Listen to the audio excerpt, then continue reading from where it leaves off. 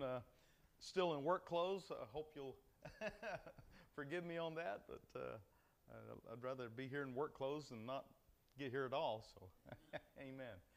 Praise the Lord. But I believe God has a good lesson in store for us tonight. I believe the Word of God, when studied, there's a blessing in it all the time. Amen. There's always something more that we can glean. Even though we may have studied the same scriptures over and over and over again, there's always another layer. The Word of God is like an onion. You just keep peeling, and you just can't seem to get to the core. Amen, because there's so many layers. Amen. But tonight's lesson from Engaging God's Word, Romans, this is lesson 27, Freedom at Others' Expense. And this is it focuses on basically considering other people, having empathy and compassion for other people that maybe don't see the Word of God, or maybe it just hasn't been revealed to them yet, some of the depths of the Word of God. And it teaches us in this lesson, sometimes it's good to keep your mouth shut. And I don't know, I've had problems over the years not keeping my mouth shut. And I've probably violated each of these scriptures that we're going to cover tonight. So I don't want you to think that I'm pontificating or preaching at you or anything like that. I want you to know that I am a partaker of these things, and I've learned some of these things over the years, and just even in studying this, I've learned a few more things. Amen. So we're all growing in this together. Amen. Let's get in to the Word of God. Before we do that, I would like to enter in a prayer. Amen. I think that's the best way to focus our minds, to center our spirit upon the Spirit of Jesus, so that we can understand His Word. Amen. When you're wanting to listen to the radio or a specific radio station, you don't just turn on the radio. You got to tune it in. You got to get it on the right station. Amen. And if we're going to receive something from the Lord, we got to tune in to His station. Amen. We got to cut everything out. We got to, it's called, you got to discriminate the signal. Amen. You got to cut out all the other signals and focus on the one signal, the one of God. So prayer helps us to do that. Amen. Let's go to the Lord in prayer. Lord Heavenly Father, we've come together in the name of the Lord Jesus Christ to study the Word of God. Lord, we thank You for this Word that directs our lives and helps us in life, oh Lord. And God, I'm praying, Lord, that You help us tonight, Lord, to hear what thus saith the Spirit of the living God. Lord, I want to know what You have to tell us tonight, Lord. I need more instruction from Your Spirit, and Lord, Your Word, oh God, is the basis for it all. Oh Lord, and I pray that Your Word and Your Spirit would work together tonight in our hearts and help us, Lord, to be illuminated, that Your Word would be illuminated in our sight, Lord, that we can understand it. And God, we praise You and give You the glory, and we thank You for the great things that You're doing.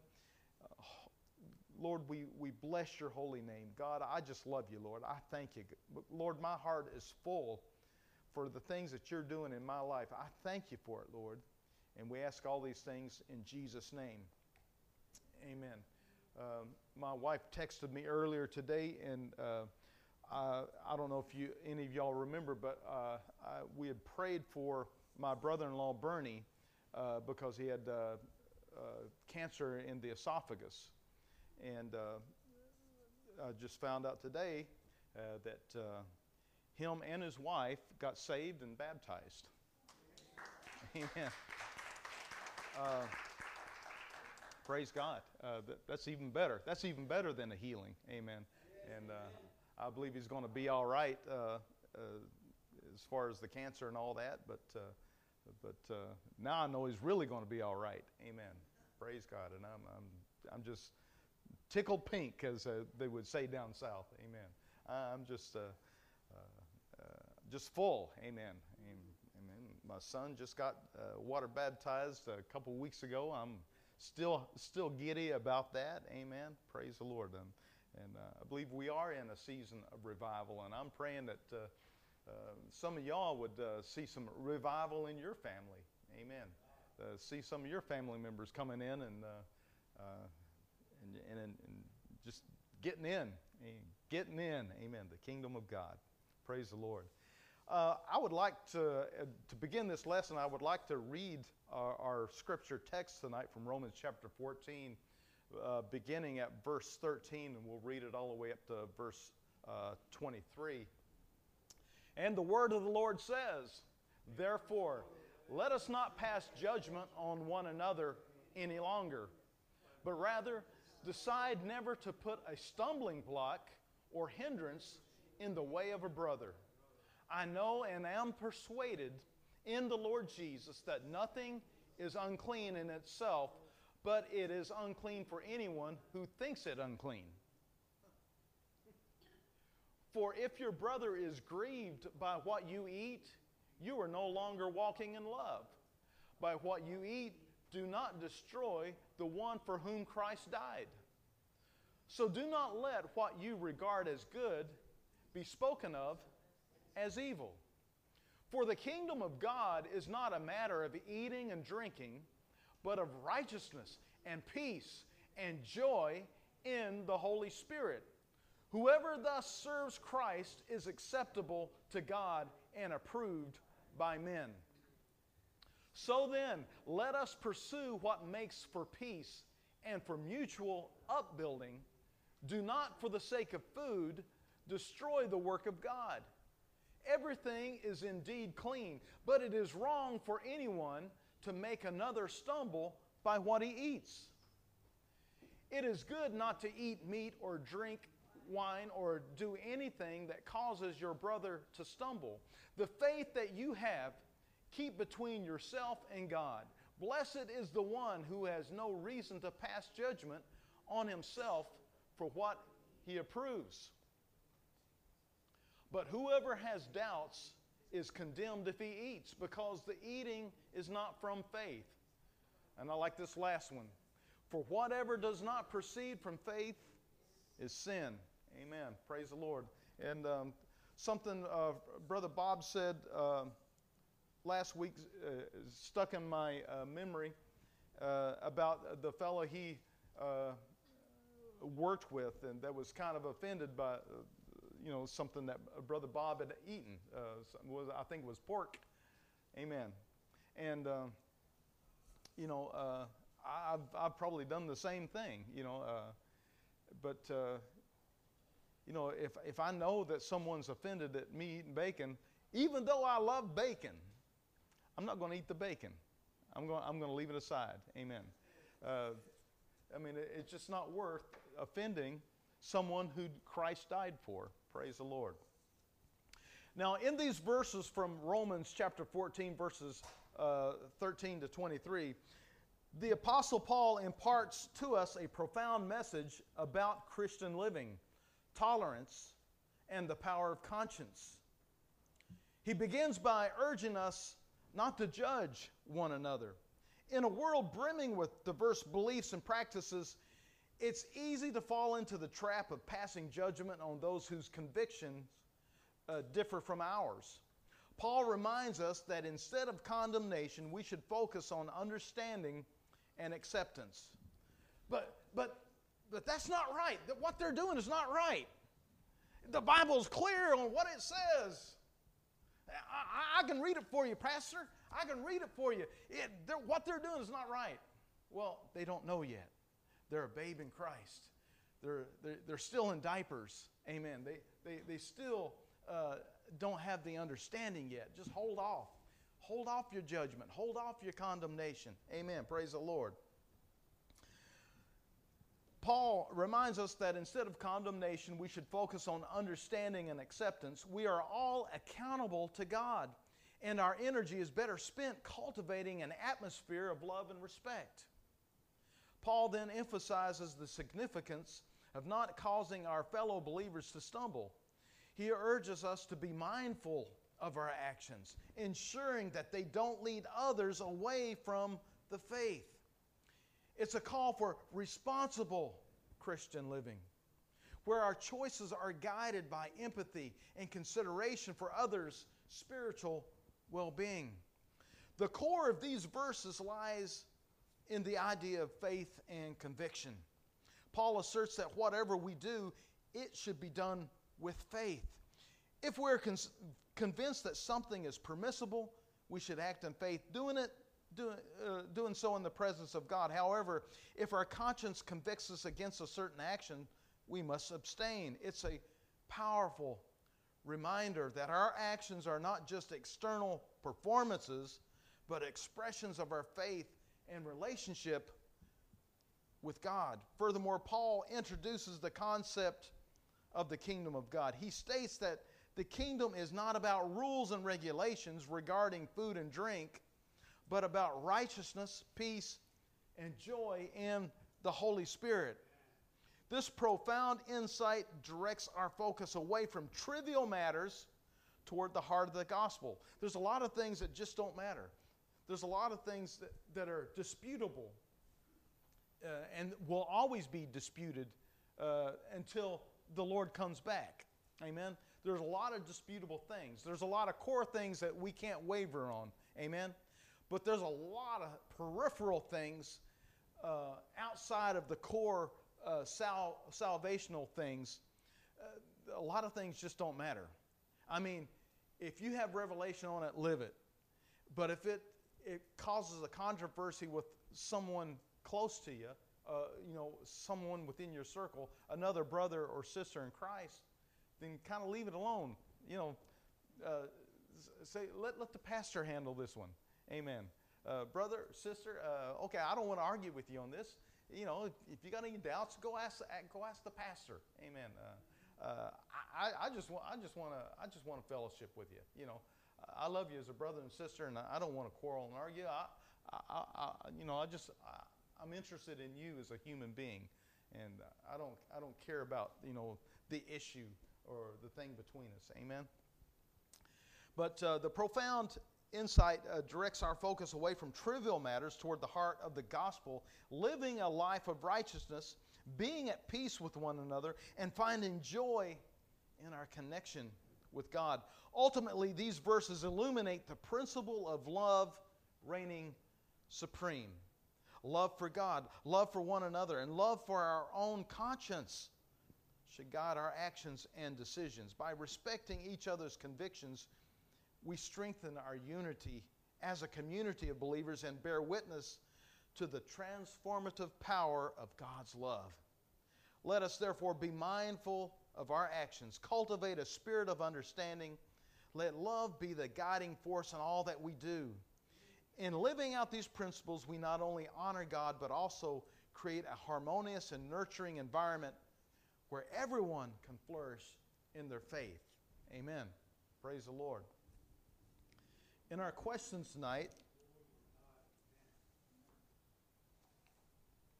question 1 says, how does verse 12 provide the basis for Paul's direction in verse 13? Now, we didn't read verse 12 yet because we're focused on 13 to 23.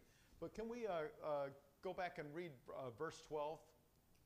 And we'll refresh our memory from last week and read that as a basis for question 1. And I'll stall and hymn haul while they're looking for it.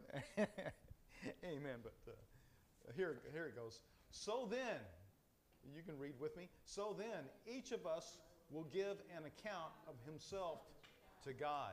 Amen.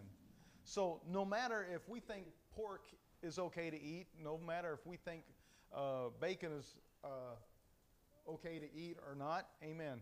Those that eat pork and those that won't eat pork, all of us have to stand before God. Amen. We all have to answer to God. What are we? Some of the things we're going to answer for are the ways that we treated others. Amen. And You know, I don't know about you, but there's a lot of things I wish I could take back. I wish I had a do-over on a lot of things. A lot of times that my mouth opened up and what came out was not what I intended to say, or maybe I did intend it, but I wasn't thinking at the time. And I wish I could have not intended it at the time. Amen. I wish I could bring it back. Amen. And anybody that's ever been married, you know what I'm talking about. Amen. Sometimes in the heat of the battle, some stuff will come out of your mouth that you regret. Amen. And but praise be to God for His grace. Amen. Praise the Lord. But we all have to give an account to God. Amen. How does verse 12 provide the basis for Paul's direction in verse 13? Someone want to answer question 1? Go ahead, Brother Lath. On earth, one of as sure guide as according of himself to God. Amen. Amen. Yeah. Each one of us have to give an account. So how Sister Elizabeth, how's that kind of set up verse 13?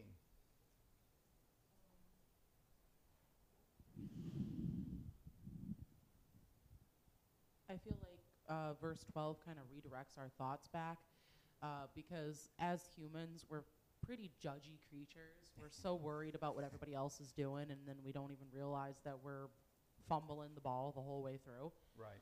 So I feel like verse 12 kind of gets you in that mindset, ready to redirect back so that you're more focused on your own struggles, your shortcomings that you could improve on, instead of nitpicking everybody else. Right.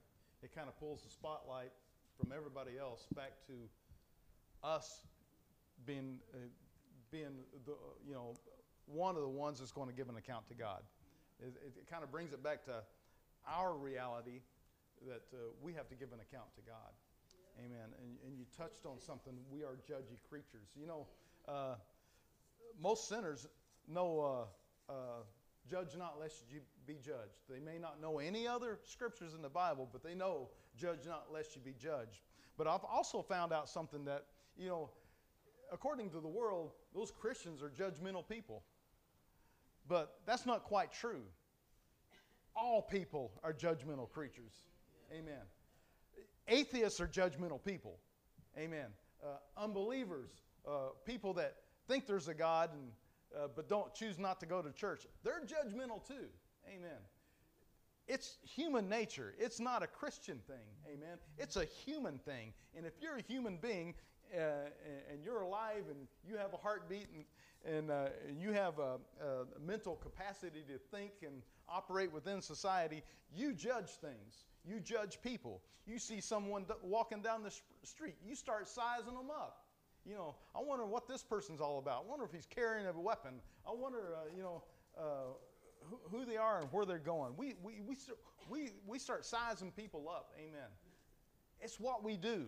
Amen. And it's one of those natural inclinations that the Bible is trying to direct us away from in certain categories. There's sometimes when judging is the correct thing to do. We're advised by the Word of God to, in certain circumstances, to judge. You know, let the prophets speak but 2 or 3, and let the rest judge. Amen. We can't just have such an open mind that our brains fall out. Certain things need to be judged. Amen. I mean, it's part of life, but a judgmental attitude is different than just sizing something up and sizing up the situation.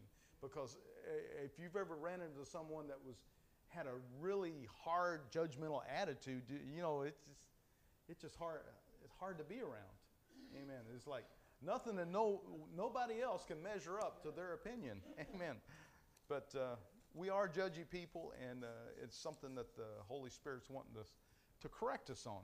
You know, to have the right type of judgment, to have the right way of sizing up a situation. Amen. Go ahead, Brother Bob.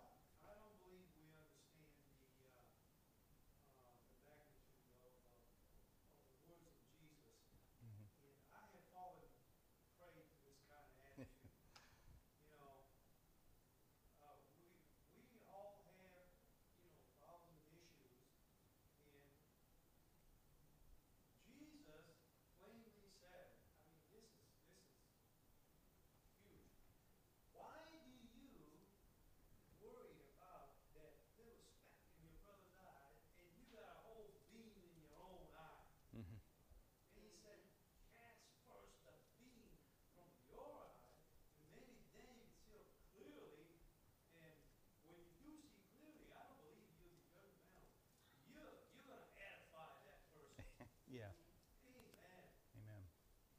And I think when you read verse 13, talking about passing judgment on one another, he starts off with instead, make up your mind not to put any stumbling block or obstacle in the way of a brother or sister. So that, to me, in my mind, that's connecting a judgmental attitude with being a stumbling block for people that are trying to be saved.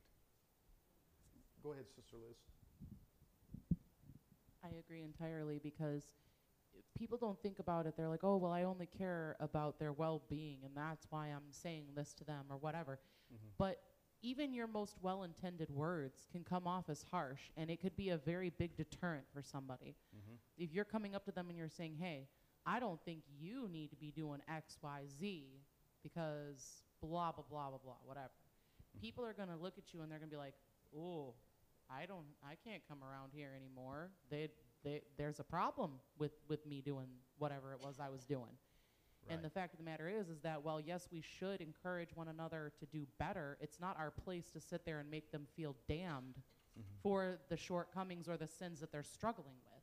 Right. Because none of us are without sin.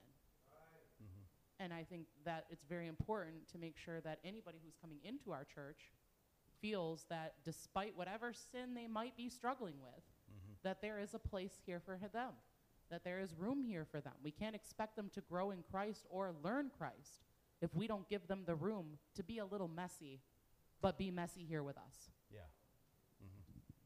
Right. Amen. Another problem with judgment is sometimes judges get it wrong. A lot of people go to jail for a crime they didn't commit. And I don't know if someone, if you're guilty of something and someone judges you and you say, yeah, I guess I deserve a little bit of it, but what's it feel like to be misjudged? Have you ever been mischaracterized and people thought you were something that you're not, and it doesn't feel good? Well, if you're a spiritually weak babe in Christ and you experience that, it makes you want to, man, I'm going to another church, or I'm not going to church at all. I don't want anything to do with this religion. You know, it's easy to kill somebody off early in their walk, and maybe the Apostle Paul ran into some of that because I don't know. We're judgy people. I'm certainly convinced that 2,000 years ago, those people were judgy people too. And so I'm sure the Apostle Paul ran into a lot of that, and that's why he's addressing it, or why the Holy Spirit guided him to address those things. Let's go on to question 2. It has 2 parts, A and B. What's Paul's opinion regarding eating and handling external things? Brother Ernie, go ahead. Now, this one probably we could get challenged on a lot, I'm sure. So, yeah. Nothing is unclean in itself. If one thinks it's unclean, then it's unclean.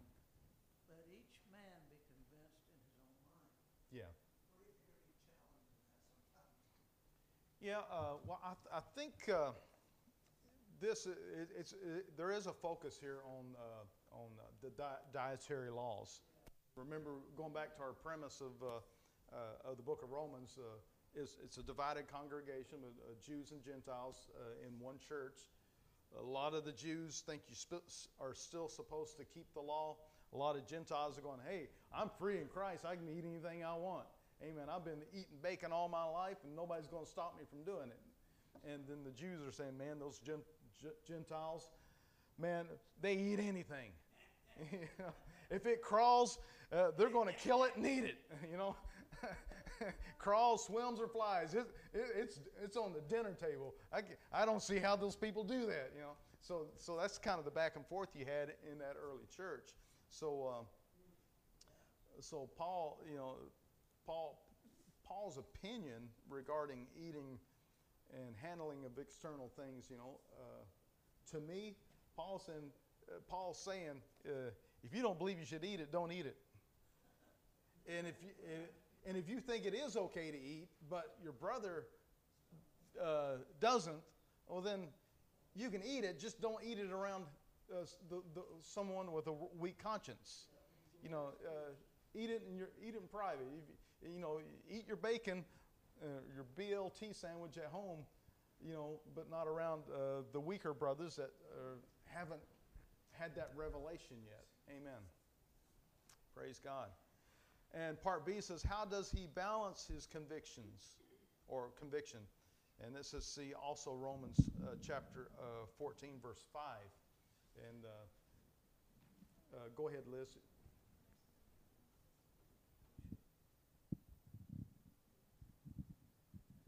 Sister Liz, before you answer, I just want to read verse 5. This kind of sets up the question, part B of question 2. One person esteems one day as better than another, while another esteems all days alike.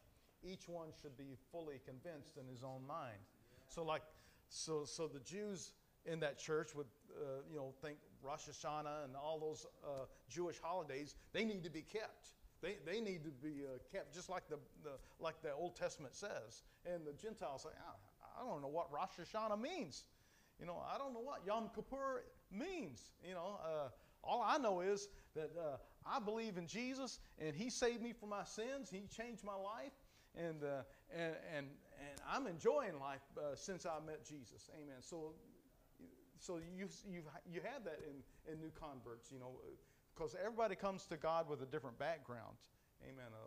A lot of people come from no church background at all. Some people were raised in church, and then they, like my son Caleb, he was raised in church, and later on he decided, hey, I think I need to get with the program. Praise the Lord. So, amen. But see, we all have different backgrounds, and we got to be mindful of those things and sensitive to those things. Go ahead, Sister Liz. Almost left you hanging there. That's okay. I was just listening. So this is, how does he balance his convictions? It was I have a study Bible. So in my study Bible, at the bottom of my Bible, they have like more in-depth information on certain things within the Bible, different theology and apologetics and different things like that, or even things that are historically relevant. Yeah. And in my Bible, it said that because essentially like you were saying, the church was mixed. But Paul, as we know, was of high standing amongst the Jewish people before he even became a follower of Christ. So when this big hoopla came up about should we eat this, should we not eat that, it had to do with sacrificial meat from other temples. So if somebody was like, let's say there was a temple that was praising Baal, and they sacrificed the meat, well, they might take the meat from that sacrifice and put it in the market and cook it up and give it to people, or in a restaurant or whatever, right? Well, the Jewish people thought, well, we shouldn't eat this because it was sacrificed to Baal. Paul didn't personally care too much. He didn't really think that it was a big deal because he felt God was more strong, more valid, more important and everything than any of the other supposed gods. So it really didn't make a difference to him. Right. But because there were so many Jewish people who were highly offended by this practice of eating the sacrificial meat, he and many other amongst the high-ranking Jewish officials decided to abstain from any meat that was not sourced from approved places, just because it offended people who didn't understand. And everybody has a different walk with Christ, and everybody's at a different place in their walk with Christ. So some people might lean more towards legalism, and other people might not. Right. And some people might be more dependent on those strict, stringent rules, and then for them it's a big deal that they were eating this meat. But other people might realize that it's not a big deal. But out of respect for those other people and their journey with Christ, he abstained from that meat because it was a matter of principle. He didn't want them to feel belittled or less, or for them to turn from Christ because he wasn't supportive of the thing that they were struggling with within their mind.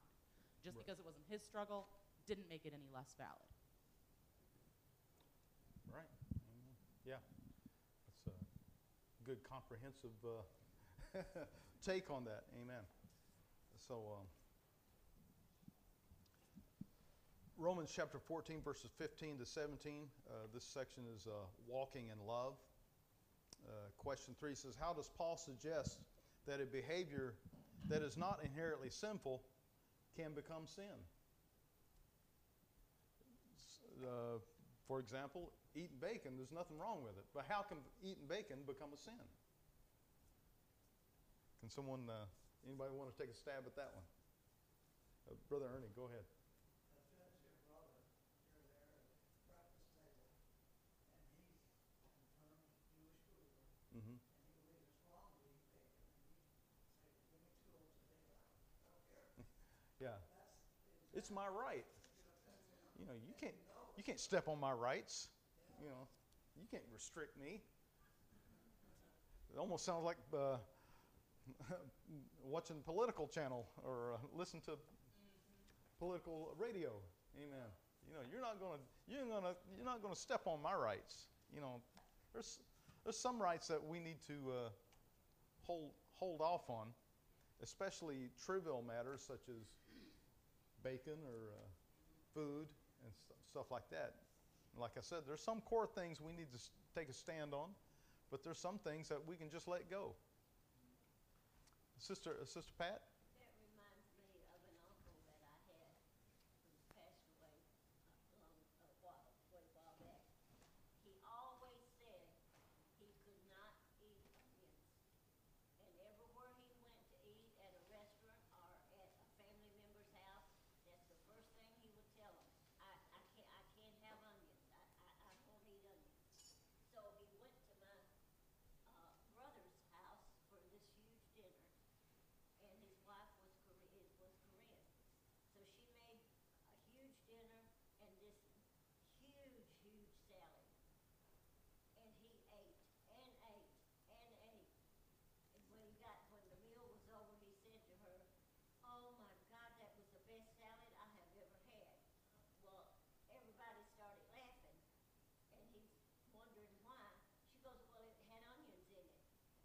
He never went back to their house again. Honestly, never. And he lived here in Michigan. Oh, wow. So sometimes without maybe even knowing, but she knew. She just made it, I don't think to really make him mad, but she knew everyone else liked it, so she wasn't going to make separate salads. Yeah. But sometimes we can throw out something that we may not think is going to upset someone, Right. and it will. Yeah. And it could or could not cause them to come back. Yeah. And, you know, it could be argued, well, they're just being petty. Well, that's what we might think, you know, but we might have some things in our life that we're petty about too.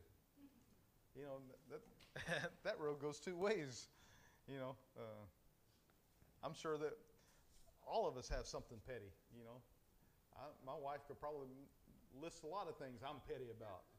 Hey, but I got my list too, Sister Phyllis. You know, we can all be petty about something, but the point is to try to avoid putting a stumbling block out there. Try to avoid, causing someone to stumble. Amen. I'd like to share this Go ahead. because it's because of the person's conscience. He chooses to abstain for that, Yeah. and you ought to have respect. It's almost like a sacrifice in and of Our itself. family, we have a hard time. Mm-hmm. Right. My daughter, for some reason or another, first one, Stephanie, don't even talk to her about eating tomatoes. I mean, tomatoes are good for you. Yeah. But it's like you're giving her a piece of coal and you're asking her to eat that. Oh, she's half Italian. And she's half Italian. But you see what I mean? I don't know where that came from. Mm-hmm. And I tried, and I gave up, because this is something in her conscience that she does not like tomatoes. And I came to the point where I had to respect it. Right. Yeah. Yeah. Amen. And it's probably a more peaceful atmosphere when you do. Yeah, she's probably thinking back up. I wish she'd leave me alone. I Yeah. hate tomatoes and that's that. I mean, there's different reasons why people do this. I used to work with a man that in the cafeteria, he did not like tomatoes again. Yeah. No, I think it was pickles. Ah. So I went for an errand to get food, and when I came back, he had forgotten to tell me that, and first thing he did was, he told me away to get pickles. He says, when I was in a Catholic school, they made me eat them, and I promised myself I would never eat another pickle for the rest of my life. Yeah. Stuff like this, you know. Yeah. Yeah. Sometimes there's a story behind why, you know. Me, I got a cast iron stomach. Question 4, part A says, read 1 Corinthians chapter 8, verses 4 to 13, which further explains the problem of eating meat that had been sacrificed to idols before being offered for sale. And what is the principle involved here? Now, Liz kind of already answered that in her good little dissertation there. But what was the? Since you touched on it, I'll bring it back to you. So, what's the principle involved here?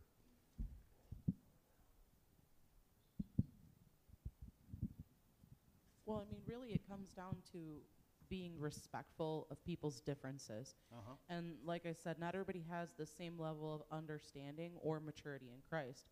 Someone who's been following Christ for even 20 years might not have the same maturity in Christ as somebody who's maybe been following him for 5. Yeah. It comes down to your experience. It comes down to how much time you've spent in worship, in prayer, in studying your word. There's a lot of factors that grow into it. But Right. despite all these things, we're supposed to support one another. We've learned this multiple times throughout many different Bible study sessions, sermons from the pastor.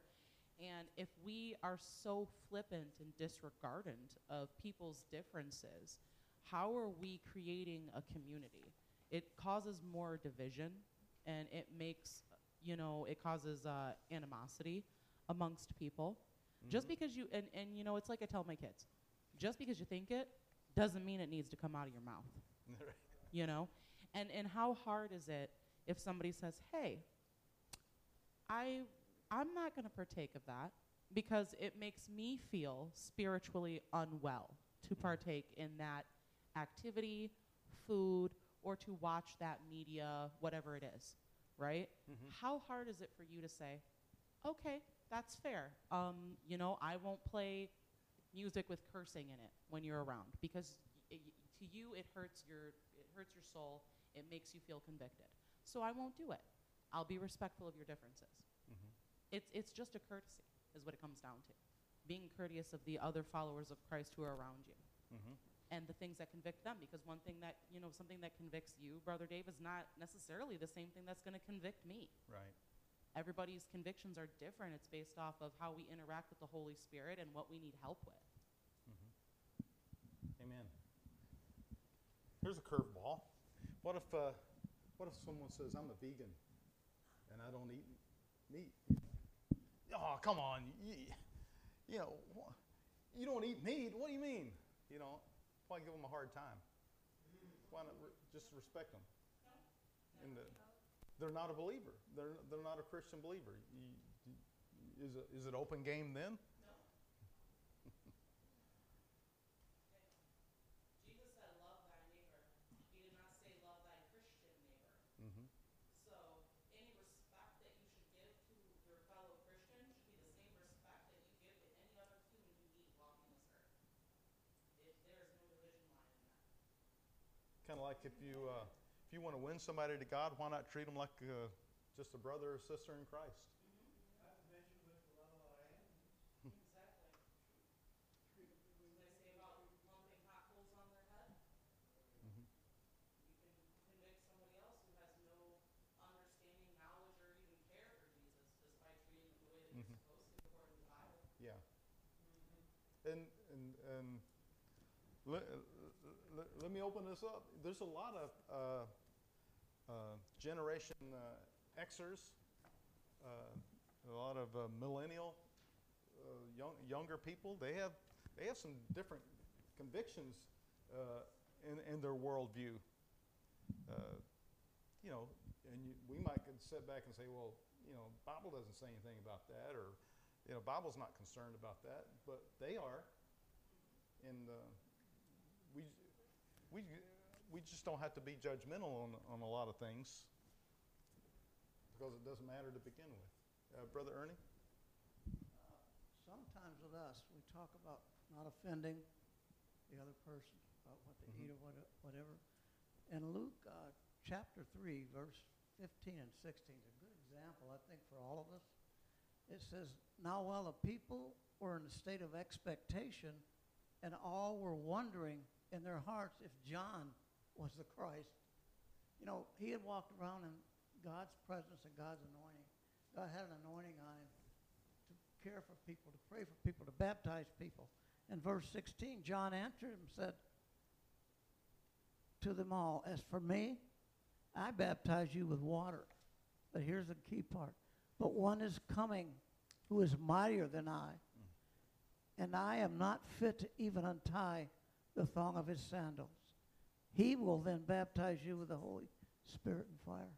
Amen. Here John is an excellent example of us as Christians, how we walk, you know, without getting a big head or, you know, I'm an evangelist, I go to church with 5,000. He's saying, I'm not even fit to untie his sandals. That's great humility. Yes, it is. It wouldn't hurt us to be a little humble. Once in a while. Well, something that I've said to people before when I've had conversations with people and they wanted to, you know, make comments about, well, you're a Christian and that's why you're that way.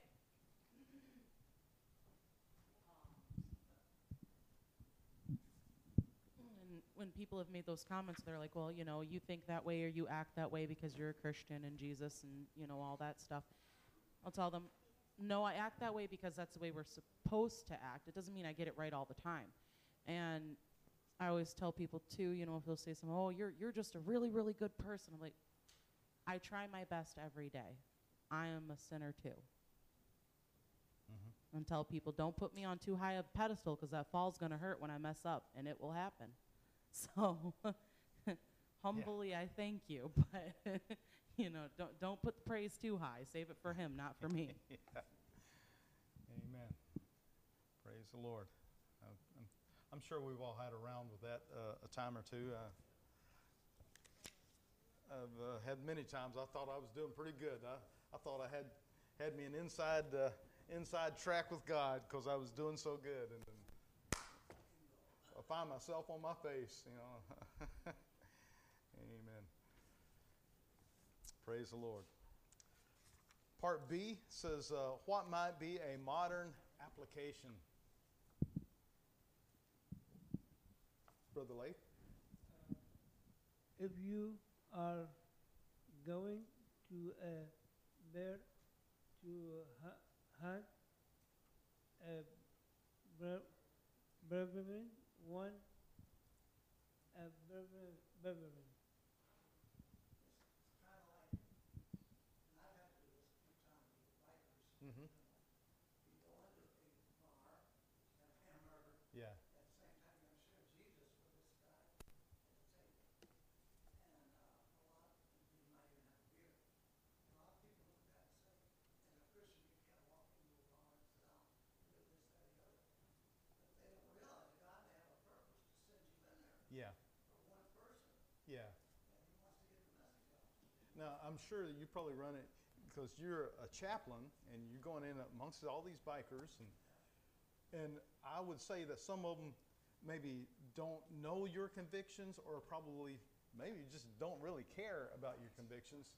And so as a Christian, you know, we should have some rhinoceros skin because sometimes the sinner doesn't understand. And if we go in, you know, around sinners and stuff and get all offended, I was with a Christian brother one time. We was on a job site. It was on a construction site. Now, I want to set the stage. We were on a construction site. And if you've ever been on a construction site, you know that some salty language happens to flow around a construction site.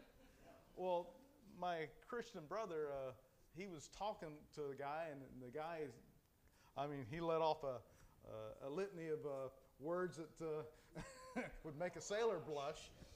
And he said, and then he starts reproving this sinner guy for his language.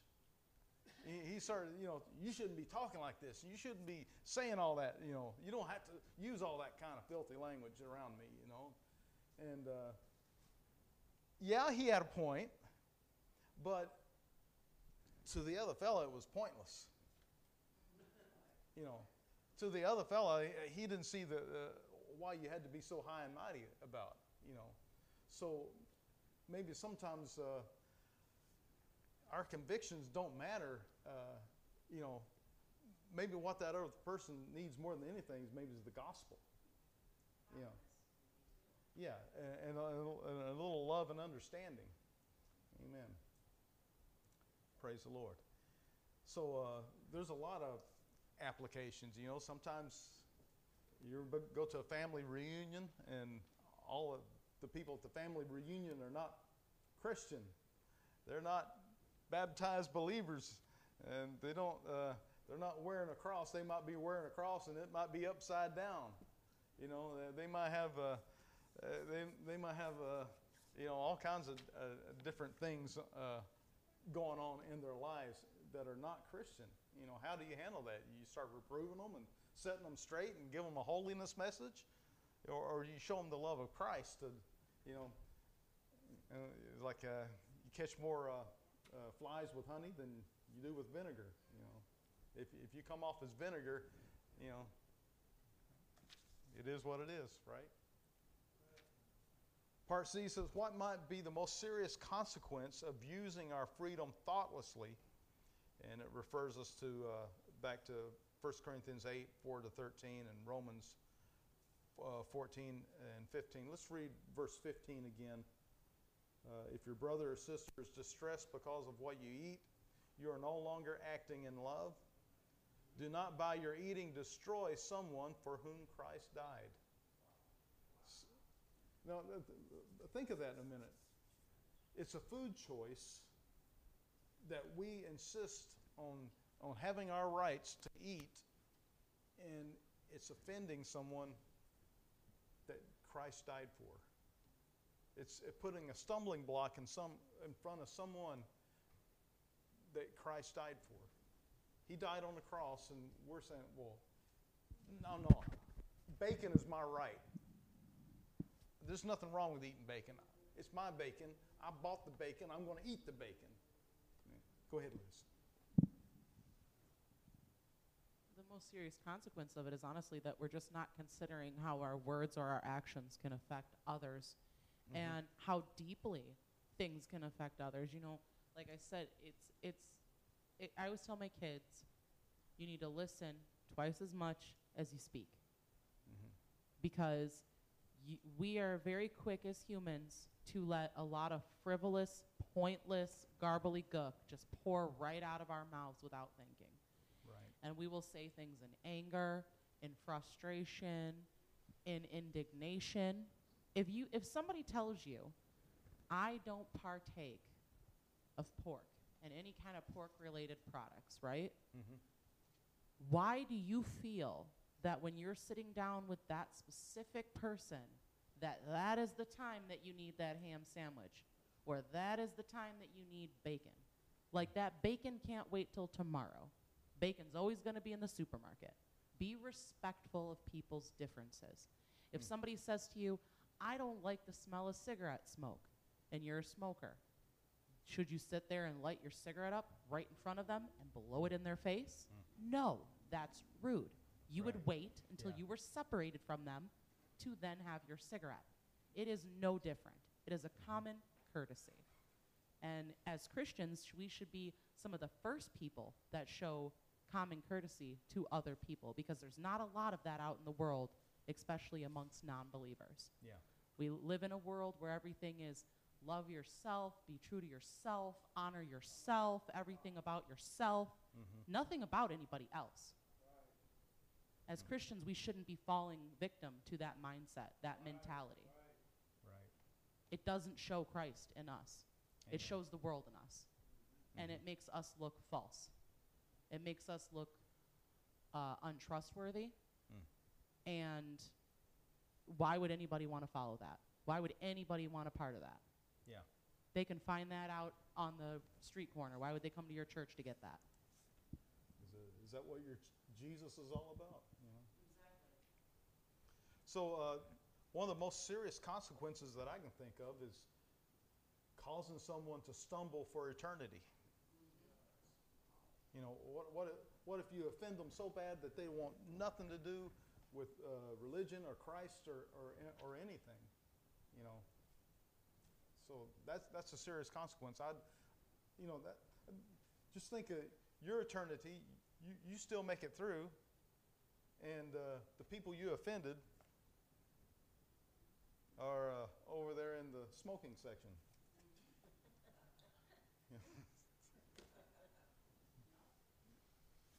Amen. But if we do that, will we be in the other section? Yeah, that's a good question. Maybe that judgmental attitude could be a stumbling block for ourselves. You know. Question 5. What does Paul see as primary concerns for citizens of God's kingdom? And so see also Ephesians 4:22 to 24.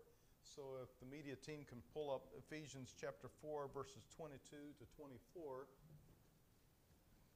Let's read this together. To put off your old self, which belongs to your former manner of life and is corrupt through deceitful desires, and be renewed in the spirit of your minds, and to put on the new self, created after the likeness of God in true righteousness and holiness. Amen. So what does Paul see as a primary concerns for citizens of God's kingdom? Amen. Go ahead, Brother Lath. If that you look side that old self. Amen. It's almost saying that we should act different than we used to. Amen.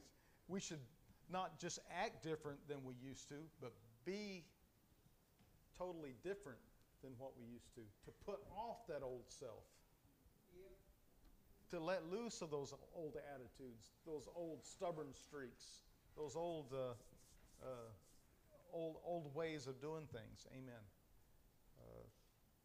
I don't know. I find that living for Christ, it's a constant state of change. It doesn't happen on day one when we become a Christian. It happens as time progresses and as we have time and experiences and things, and learning experiences and conflict experiences, and all those things help us to change over time. Amen. So I haven't stopped changing. I'm trying. It's like every day is a struggle and a battle to put off the old man and to take on the new man. It's a constant struggle. And you might be wondering, well, when will this struggle ever end? And I can just be perfect. Well, sorry. Until the day you die, you're going to fight with flesh. Till the day you die, you're going to struggle between good and evil. It's going to be a constant war, and that's why we have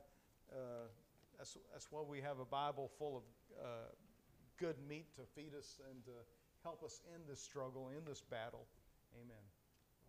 That's why we have the Holy Spirit inside guiding us. Amen.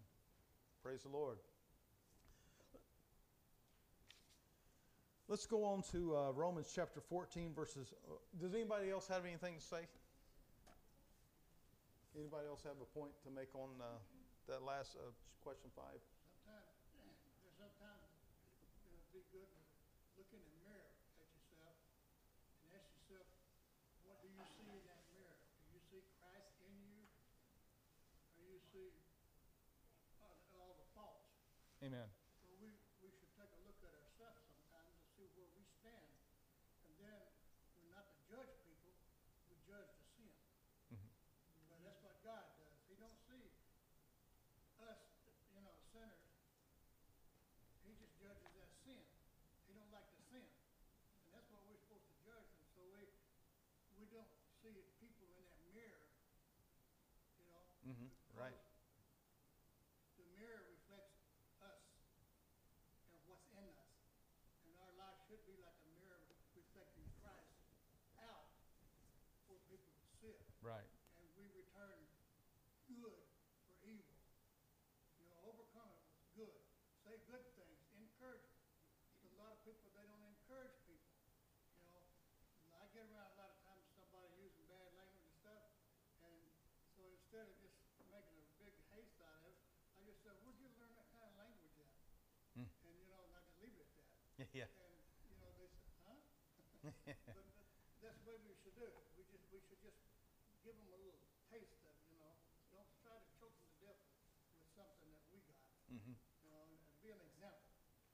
And I've got to where I look in the mirror a lot, and I said, boy, you sure are a pretty fellow. You got a hateful attitude. Yeah. And that's what we have to look at is ourselves. And when we look at ourselves, we can look at others differently. Yeah. That reminds me of that old song back in the 70s. Take a look at yourself and you will look at others differently. Put your hand in the hand of the man from Galilee. Blast from the past. Amen. But yeah. It's all good to look in the mirror, though. Amen. Problem with looking in the mirror, sometimes I don't like what I see. Amen. Yeah. Well, we're stuck with that. Yeah, especially when you look in the mirror of the Word, when you see how you're supposed to be, and then when it reveals you how you really are, so I have a lot of experience in that. Amen. But it's good for us. Praise the Lord. It is 8 o'clock. Pastor Willie, what did you want to do? Do you want to finish up or... Oh, we're about halfway done. All right, we can. Amen. And I think there's a lot of life application in this, and a lot of personal experience, and we've all been there and done that a lot. We've all made some of the same mistakes. We've all had some of the same bad experiences happen to us. Amen. And I guess we can, like Pastor Willie says, sometimes you can become better or become bitter, or become bitter or become better. Amen. We can take all those old experiences and stew on them, or we can use them to our benefit so that when we encounter other people, we can make a better choice than what maybe someone did to us before. Amen. It's the old adage of taking your lemons and making lemonade. Amen. Praise the Lord. Word of God is good. There's a lot of good meaty stuff in here. It digs right down into our personality, our attitudes, the way we treat other people, and that seems to be pretty important to God. The way we act, amen. The way we treat others, amen. That's pretty important to God. Because what did He say? Love one another as I have loved you. And when we, I don't know about you, but I feel convicted by that. There's a weight in that conviction, because I know that I've not reached a pinnacle yet on how to treat other people. I still have my days. You ever have one of those days? And everything's going wrong, and then someone innocently says or does the wrong thing, and you pop off like a powder keg. Because I've done it before, you know. And I'm sure if you ask Caleb, he would tell you that I've changed a lot from when I was a young father. Amen. When I was a young father between the difference between a young father and a grandfather, man, it's a world of difference. And Pastor Ernie's probably got some stories he could tell. How that he changed. And Brother Denny probably could tell the difference between that young father and that grandfather. How that a whole lot more patience comes along with. Go ahead, Sister Liz. One thing me and my siblings always say to my sister's children and my children, we always tell them, your pawpaw ain't my daddy. Yeah. Yeah. You got the pawpaw you got because I had him first as my daddy. See, he learned with us. You got the improved version. Yeah. You got the part that was still learning and making mistakes. We give grace for these things, obviously. Right. Especially now as me and my sister both as parents ourselves, we understand how easy it is to say the wrong thing or mess up. But we tell them, you need to understand, that's not the same experience that I had as a child. That patience he has for you, it wasn't there when I was little. Yeah. You know, and you should be thankful that you have that with him.